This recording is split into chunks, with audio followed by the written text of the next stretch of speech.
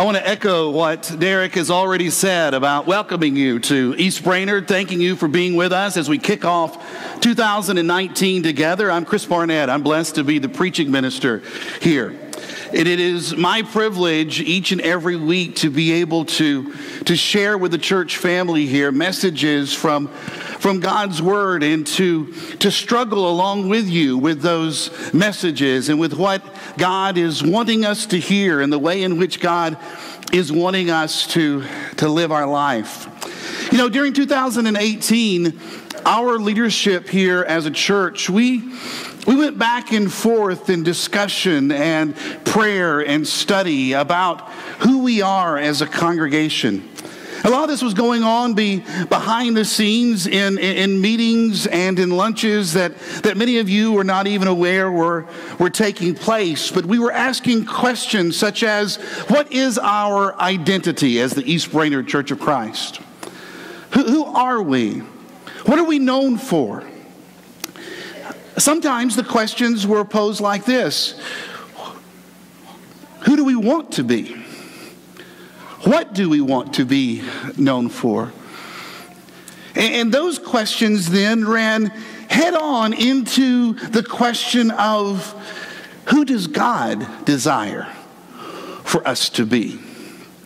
You see, if we're not careful in conversations about identity and when talking about who we are and what we want to accomplish, it can become very easy for us to confuse our plans and our desires and our wants with God's. Where we begin to think that what we desire is what God desires. And the direction that we want is what God wants. And how we want to be known is how God wants us to be known. And so for much of 2018, these discussions were going on back and forth as a leadership, we wrestled with the questions of our identity as a church body and where God was leading us as we were looking forward to 2019 and even beyond.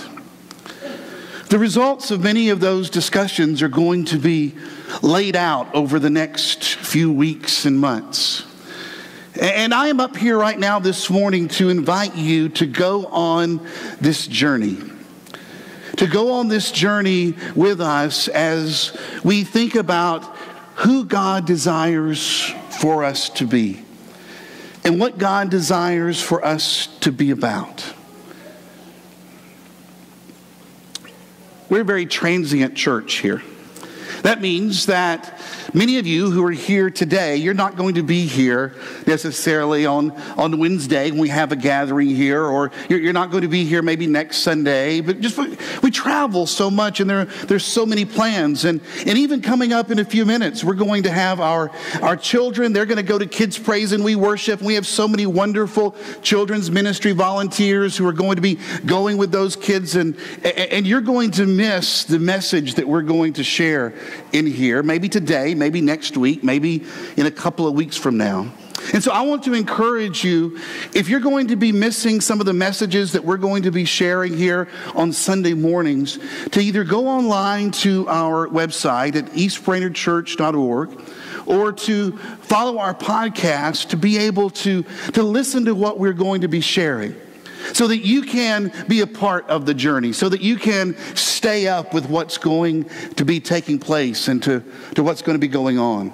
Because we want everyone who is a part of our East Brainerd family to hear the word of the Lord and how He is speaking to us today and the direction that as a leadership we truly feel that He is guiding us. And we don't want anybody to miss out. So if at all possible, if during this next month of January, then into February, if you can arrange your plans so that you can be here on a regular basis, we want to encourage you to do so. If you can't, go to the website, pop the podcast in as you're driving around, and be able to stay up with the things that are taking place here and be in prayer for us as together as a church body we go where God is leading. There's a There's a movie that's kind of going around right now that's really taking the nation, in some ways the world, by storm. And it's all about this lady who, in order to protect her family, blindfolds herself and kids so that they can stay away from the danger. Because there is evil that's present in their world, and in order to make sure that she and her children survive, they go to this extreme length of blindfolding themselves and then navigating some very difficult circumstances in order to be able to live. And they're going around on the internet, even though they're saying, please don't try this at home. People are doing all of these different types of challenges where they are going about everyday activities, things that they normally do, and they're doing them blindfolded.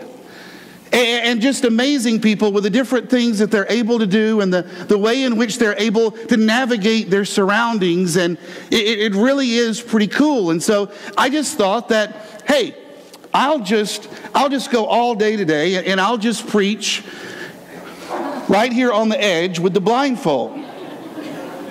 What? One more step? All right, good. Thank you. Appreciate that.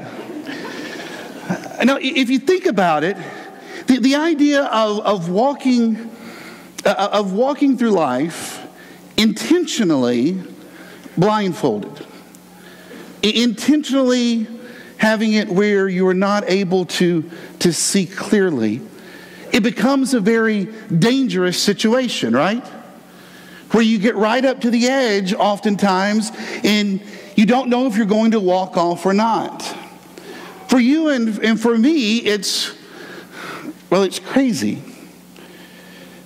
And let's just be honest, for church, it's foolish. It's foolish to go through life as the family of God without a clear vision as to where God is leading you.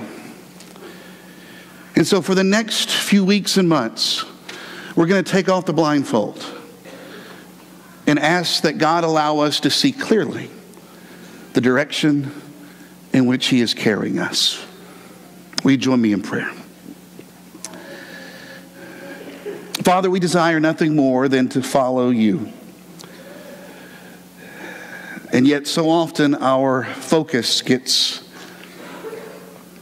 clouded and we're not able to see clearly. We go off in all kinds of directions, thinking that we know exactly what You want, thinking that we know exactly where You're leading, and oftentimes we'll even claim that it's because of Your will and that we're following in Your footsteps, but in actuality, God, we're just doing what we want to do.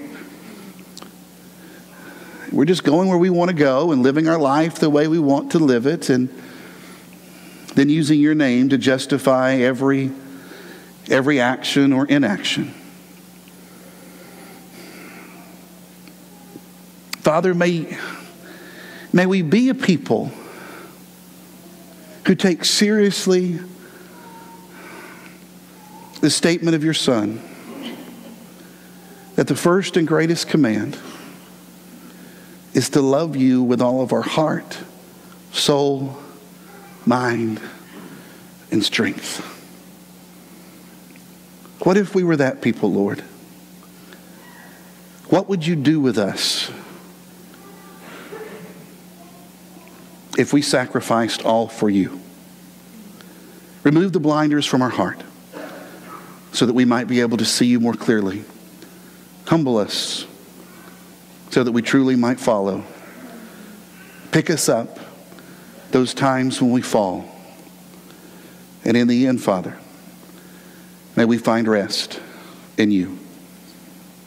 It's in the name of Jesus that together as a congregation we pray this morning. Amen. I want us to look at an important story that's in our New Testaments. It's in a couple of different places, actually 3 to be specific. Matthew, Mark, and John all mention this story. And when you read through the Gospels that are written at different times to the different audiences, and you find a story that is repeated, it's something that we need to be sure to take mind of, because apparently it was looked at and considered to be something that was very important. So we're going to look at a couple of different places. The first is going to be from the Gospel of Mark. And then we'll look at it from the Gospel of John from another perspective. Here's what Mark says, Mark chapter 14, beginning in verse 3. Meanwhile, Jesus was in Bethany at the home of Simon, a man who had previously had leprosy. While he was eating, a woman came in with a beautiful alabaster jar of expensive perfume made from essence of nard. She broke open the jar and poured the perfume over his head. Some of those at the table were indignant. Why waste such expensive perfume, they asked. It could have been sold for a year's wages and the money given to the poor. So they scolded her harshly. But Jesus replied, "Leave her alone. Why criticize her for doing such a good thing to me? You will always have the poor among you, and you can help them whenever you want to, but you will not always have me. She has done what she could and has anointed my body for burial ahead of time. And I tell you the truth, wherever the good news is preached throughout the world, this woman's deed will be remembered and discussed." Have you ever witnessed just over-the-top pouring out of affection? I mean, just something that was just so extreme. Just an over-the-top celebration. Mark says this is what's happening right here. John, he says this is who it is that's doing it. In chapter 12 of his gospel, he gives another view of the story. 6 days before the Passover celebration began, Jesus arrived in Bethany, the home of Lazarus, the man who had been raised from the dead. A dinner was prepared in Jesus' honor. Martha served, and Lazarus was among those who ate with him. Then Mary took a 12-ounce jar of expensive perfume made from essence of nard, and she anointed Jesus' feet with it, wiping his feet with her hair. And I love the way verse 3 ends. The house was filled with the fragrance. Now, by the standards of that day, this is a wealthy family. And in those days, the custom was to put your savings in some type of commodity. They didn't have a banking system like we have. There was no 401k backed up by the local Campbell Union to make sure that everything was going to be good when Grandma and Grandpa got into their later years. And so what did you do with your fortune? What did you do for your future? Well, you invested it in something. And nard was a popular choice. You see, it was an expensive perfume that was made from plants that grew in northern India. And it was very expensive. And it was a popular item for saving because, well, people wanted it, number one, and also it's something that you could hold on to pretty easily. And you were able to go and buy and sell and barter for this type of a perfume. It was negotiable. And so the disciples, they're not exaggerating when they say, look, this one bottle of perfume, it's worth more than a man or woman makes in a single year. And this perfume now, this is Mary's future. I want you to get that. This is Mary's future. Maybe it was also Martha's as well. And it was something that was so important to her that she wouldn't use it for herself. In fact, it was too good to be used on Lazarus when he died. But it wasn't too good for Jesus. I mean, think about it. How do you thank someone who brings back your brother from the dead? You know, I don't think anyone would have thought less of Mary if she had just opened up that bottle and maybe rubbed her finger on the rim and then gone and placed just a little bit on top of Jesus' head. That would have been sensible, right? Everyone would have got a little bit of a whiff of the perfume. It would have been okay if she would have just taken just a little bit, a nice little gesture, very sensible. But Mary wasn't worried about being sensible. because you don't care about sensibility when your heart is overwhelmed with passion. And when you're overcome with passion, you are motivated to sacrifice more than you ever dreamed. Because the principal motivation for greater sacrifice is greater love. And when you come in contact with a love that is so great, then you're almost compelled beyond your actual normal ability to sacrifice. You see, in essence, a sacrifice is when you give up something that you really love because there is something or someone else that you love more. Now, we understand this, right? Maybe when you were in college, your girlfriend or boyfriend lived in another town, and it was nothing for you to drive 300 miles to see him or her, and you would stay out as late as you could until curfew, until time to get back to the dorm, and you made sure you filled up all the weekend with all of these grand things and really made memories together, and you stayed as long as you possibly could until you had to get back in your car and drive on through the night so that you yourself could get back for your own classes. Now, your buddies, they all thought you were crazy, and they told you so. And they made fun of you. But you did it. Because that's what love does. Love sacrifices. And you show me what you sacrifice for, and I'll show you what you love. See, some people sacrifice their family for their job because their job is their love. And that's what you do for what you love. You sacrifice for it. Or maybe you sacrifice your marriage for your kids because your kids are what you love.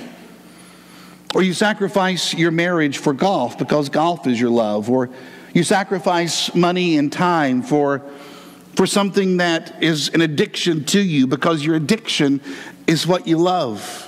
And that's what you do for things that you love. You make sacrifices and you go the extra mile and you do things that are totally extreme, that others who don't understand that love stand back and look at you and say, "You're crazy." I mean, that makes no sense. Now, some of you have been called crazy before, but for a totally different reason. But you show me what you sacrifice for, and I'll show you what you love. You see, these three gospel writers put this story right before the story of the cross in order to say, let Mary inspire and instruct you on how to respond when you are impacted by the love of God. Be like Mary. All right, so be like Mary. That sounds like a great preacher comment right there. Be like Mary. Well, what in the world does that mean? How about this? Think about it. Think about that when Mary is pouring out that nard. Did I say lard? I said lard, didn't I? That is a totally different story. Now, I would like to be poured out with lard. I mean, I go to Cracker Barrel a lot, and but no. Wow, we just went in a totally different direction, didn't we? How about, let's rewind, all right? Back up. Mary, she's pouring out nard, not lard. Let's just put it this way. Put it up on the screen. It's poured out love is what she's doing. She's pouring out her love, and when you pour out your love, it is always extravagant. I want you to think about something. The Bible never says, this is the least that you can do and love God. Think about it. Where in Scripture do we get the idea that there is some kind of standard, some kind of threshold, that if I do this, it's the least I can do and show my love for God?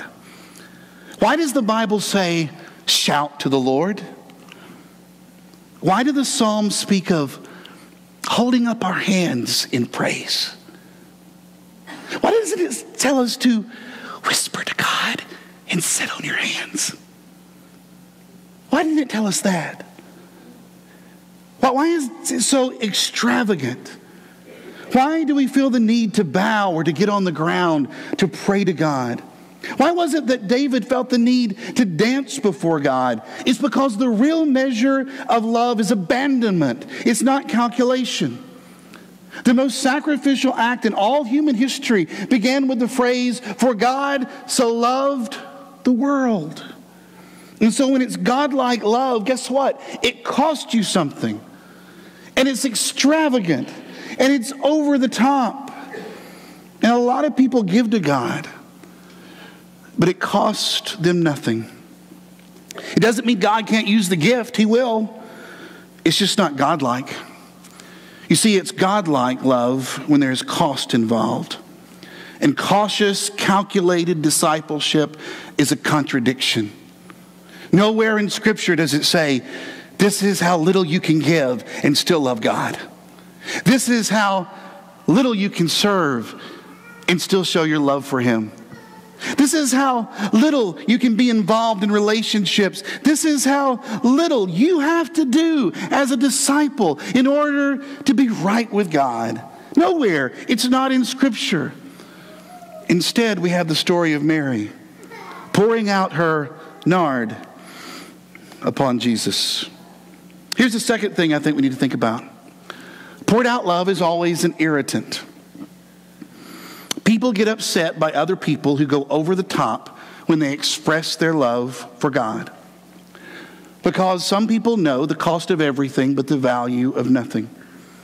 And they can tell you everything's priced, but they don't know what anything is worth. And there are people in the room that when Mary breaks open that bottle and she begins to pour it there on Jesus' feet of all places, that they were indignant, the Scripture says. And these were Jesus' followers. These were people that hung out with Jesus. This was his crew. These were his peeps. These were the people that if anybody should understand Jesus, these people should. Scripture says that Judas led the charge.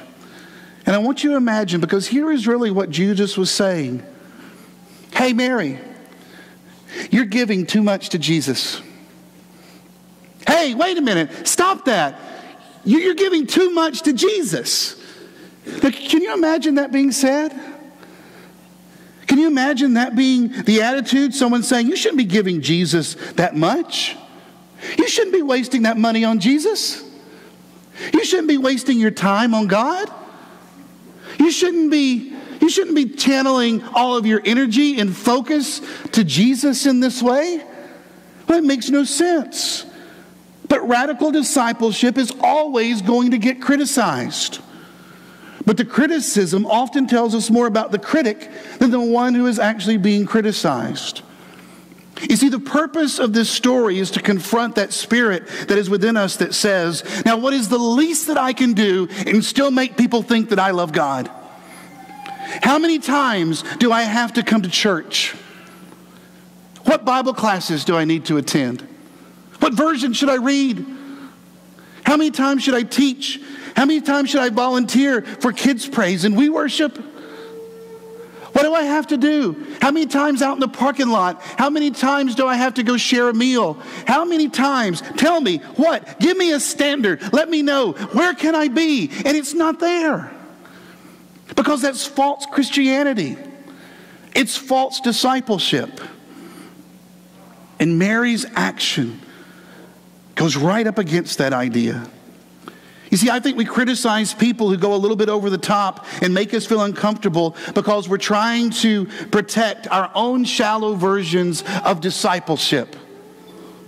Because we've decided that the length that we are willing to go for God is all that's needed. And you know what? You might go further. And you might serve more. And you might sacrifice at a greater level. And it's crazy. But I'm good with where I'm at. I'm fine. You see, Judas, he didn't have a money problem. He had a love problem. And you should expect your life to seem foolish and reckless to people who love anything or anyone more than they love God. Your life should look a little bit crazy to anyone who loves anything or anybody more than they love Jesus. Somewhere we have bought into the idea that Christianity is all about looking normal and not standing out and somehow being able to fit in with the crowd. And yet it's the total opposite. When you follow after the Judean carpenter who went to the cross for your very salvation, you will look foolish. Because it makes no sense to live your life after a dead God. And yet you know the secret. That God's not dead. That He is truly alive. And your life and my life should reflect that. You see, you're not going to get the applause of your friends or your coworkers. You're not going to get necessarily the applause of society and the world. You're not even going to get the applause of perhaps others who call themselves Christians. But you will get His. And the one who would not defend himself when he was accused quickly came to the defense of Mary and said, hey now, slow your roll. Take a step back, guys. He said, leave her alone. Stop bothering her. And by the way, when you read the Bible, you need to pay special attention to things that tick Jesus off. He says, she's doing a beautiful thing to me. And wherever the gospel is preached throughout the world, notice his prophecy here. Wherever the gospel is preached throughout the world, he says they're going to tell her story. He says, when they tell my story, they're going to tell hers. When they talk about me going to the cross, they're going to talk about her pouring out her perfume. When they talk about the love that I have and the love that my Father has for the world, they're going to talk about the love that Mary has for me. Why? You don't find Jesus praising any other act in Scripture like this. Why hers? I think it's because that when Jesus is saying here that when you take my story and when you share the good news of God's love and my sacrifice to the world is going to ask, how do we respond to that? What do we look like when we follow after you? And the answer is, you look like Mary. You pour out extravagantly. You become an irritant with the love that you have for me and for my Father. See, preachers are guilty a lot of having lessons like this and saying, love like Mary, love like Mary. And we instruct people to love without telling them they are loved. It's kind of like telling someone to pay a bill without letting them know that there's been a deposit made in their account. So will you listen as I read 1 John 4 to you, beginning in verse 9? God showed how much He loved us by sending His one and only Son into the world so that we might have eternal life through Him. This is real love. Not that we loved God, but that He loved us and sent His Son as a sacrifice to take away our sins. Guys, the gospel is a greater love story. It's a greater love story, and at its core is a sacrifice that makes absolutely no sense apart from amazing love. Jesus Himself would say, greater love has no man than this, than to lay down His life for His friends. And so greater love motivated Jesus to lay down for a debt that we could not pay. And God poured out on Him not perfume, but wrath. Everything that your rebellion and everything that my sin deserved was poured out upon Jesus. Now, I believe that. I believe that Jesus was my substitute. And because I believe that, and because I believe that Jesus died in my place, then shouldn't my life look a little bit reckless? Shouldn't my life look foolish to those who don't believe that? My God can do immeasurably more than I can ask or imagine. Shouldn't I respond with over-the-top love? Isn't that who I should be? Or better yet, isn't that who we should be as a body? You see, this is a story and this is a lesson about pouring it all out. It's a story about challenging us to love like Mary by sacrificing something that we love for someone that we love more.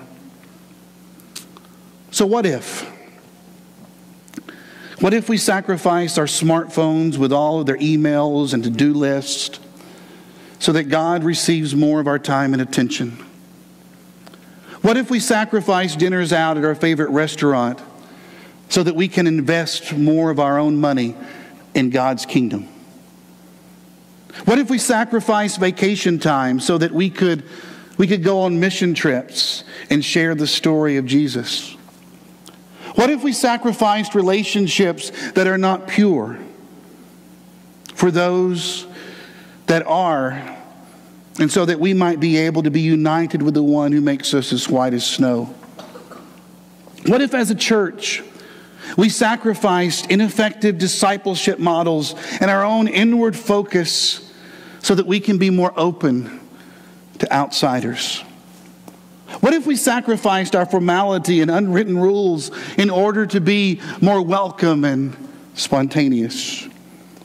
What if we sacrificed our legalism so that we might discover grace? I know. We do any of those things and more, and people are going to say, you guys are crazy. You're crazy. No. Just in love. What if? What if as a church we truly lived as Jesus commanded, to love the Lord your God with all your heart and with all your soul and with all your mind and with all your strength? The front of your glory, praise, and honor is empty today on purpose. It's blank so that you can spend some time this week imagining, what if? What if you lived like this? What if we as a church abandoned everything else and sacrificed it all for this? What would your life look like? What would your family look like? What are your finances going to look like? What's your future going to look like? What is this church going to look like? What will the ministries look like? What will our time look like? What if? And I want you to fill in that area with as many ideas that God brings to your heart. What if you loved the Lord your God with all of your heart? What if? What changes would that make? What would be different? What would be done? What if you love the Lord your God with all your soul? What if? What changes? What difference? What if you love the Lord your God with all of your mind and with all your strength? What if? It's an empty page there for you to write whatever it is that God brings to mind. What happens when His people love Him and live sacrificially? Will you read this with me when I get to the underlined parts? Will you say that out loud for me? So I want us to wrap up our time here. Love the Lord your God, your heart and your soul and your mind and your strength. Now, I would like for you to do that as if you were actually going to do that. All right? All right? Guys, look. We come in here, and I don't know if it's the pews, I don't know if it's the lighting, I don't know what it is. But we come in here, and all of a sudden, we act totally different in here than we do when we go see Tennessee football games, all right? Okay, you're a Christian there just like you are here, and you get really excited when the Vols come out, okay? And you shout with all your lungs, okay? And we've just had a lesson about how that Mary poured out all that she had because she recognized a God who poured out all for her. And so when I read this and we come to that underlined part, you are going to shout with all, because that is the way that God expects for his church to live. You ready? Love the Lord your God with all your heart and with all your soul and with all your mind and with all your strength. Woo! Man, what if you lived like that? Father, thank you so much for your love, for the sacrifice of Jesus and for what it means in our life. I pray that we might be able to see more clearly what it truly means to love you with all that we have, being willing to sacrifice those other things that we love because we have found something in someone that we love more.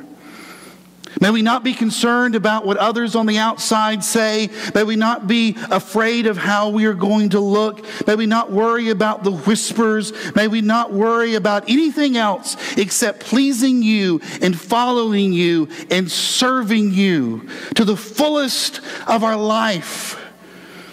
May we abandon all of these phony stories of Christianity that we have been given, all of these phony ways that we have been told to live and to serve, and how that it's supposed to be nice and in this confined box. May we break out of that so that we might truly be able to be used by you in an incredible way. What if? Open our hearts and our minds to that answer. In the name of Jesus we pray. Amen. What if you came forward this morning confessing your love for Christ? What if you came forward this morning and were baptized for the remission of your sins? What if today you left living the love of God? What if? If we can serve you in any way, will you let us know as together we stand and praise our God?